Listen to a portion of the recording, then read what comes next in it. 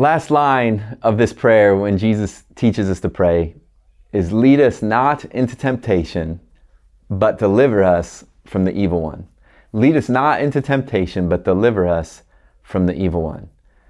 You know, when Jesus teaches us to pray this way, you know, he's helping us see that for all of us, there are what are called temptations. There are things that can look good on the outset, feel good, seems like a good idea. Inside, we almost find ourselves gravitating this direction, but yet we have to realize that they will not actually turn out for our good. He's helping us understand that not only that, but it says, deliver us from the evil one, that there is actually an enemy of our souls. We sometimes can hear evil one or the devil. All kinds of pictures might come into our head. But ultimately, it's not a cartoon character or anything like that. But Jesus wants us to understand there's actually an enemy of our soul who wants to take us towards these things that will look good on the outset, but actually will not be for our good.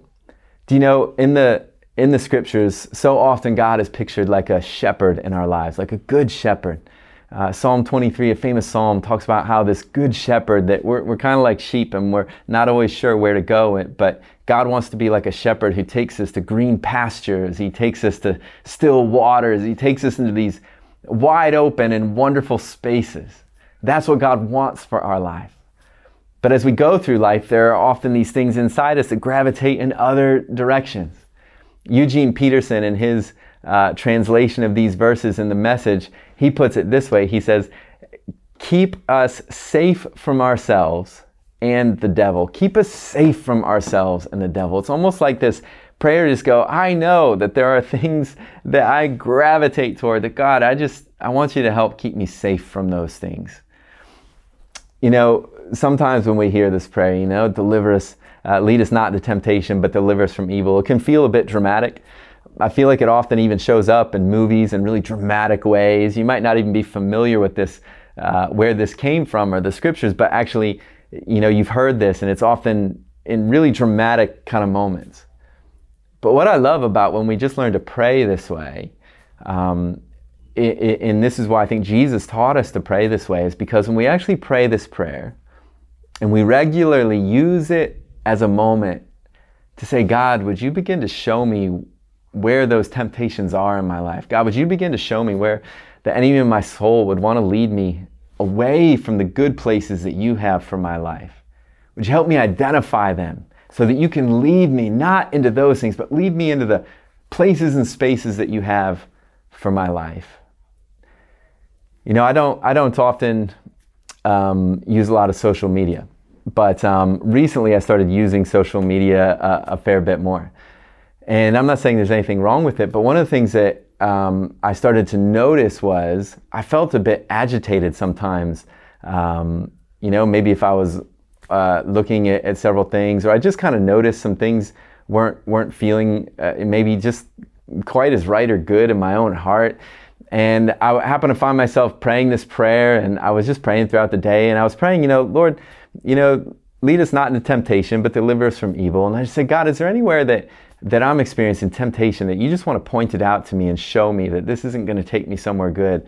And one of the things he showed me was that I was really being tempted to compare myself to the other people or the lives or of what I was seeing on social media. And it's not that he was saying, oh, social media, that's a bad thing, stay away from it. No, he was showing me something in my heart. He was saying, you need to watch out for that. Instead of feeling tempted to compare yourself or to compare your life or to compare anything else, don't fall into that comparison trap. But instead, to be able to pray, no, Lord, would you deliver me from that? And he helped me kind of go, yeah, you know what? Actually, I could see it for what it was, and I could instead focus myself on gratitude to God for the life he's given me instead of trying to compare that to anyone else. You know, I think all throughout our days, we will constantly have temptations that come before us. It's not always huge and dramatic. But when we regularly begin to pray, lead us not into temptation, but deliver us from the evil. And then we actually open up this space in our life where God can work, where God can begin to show us, you know what, actually, Everyone's temptations are going to be different. They're all going to look different for every person. What mine is won't be yours. What yours is may not be mine. But all of us, when we engage in conversation with our Heavenly Father, He can show us those things that we almost need kept safe from ourselves. He can show us those things. They're going to tempt us to move away from the life He wants for us. And as He does that, it's for our own benefit and our own good, and we're able to stop and turn from those and get back onto the paths, back into the green pastures, back towards the still waters, back into the spaces that our Heavenly Father actually wants for us in our lives.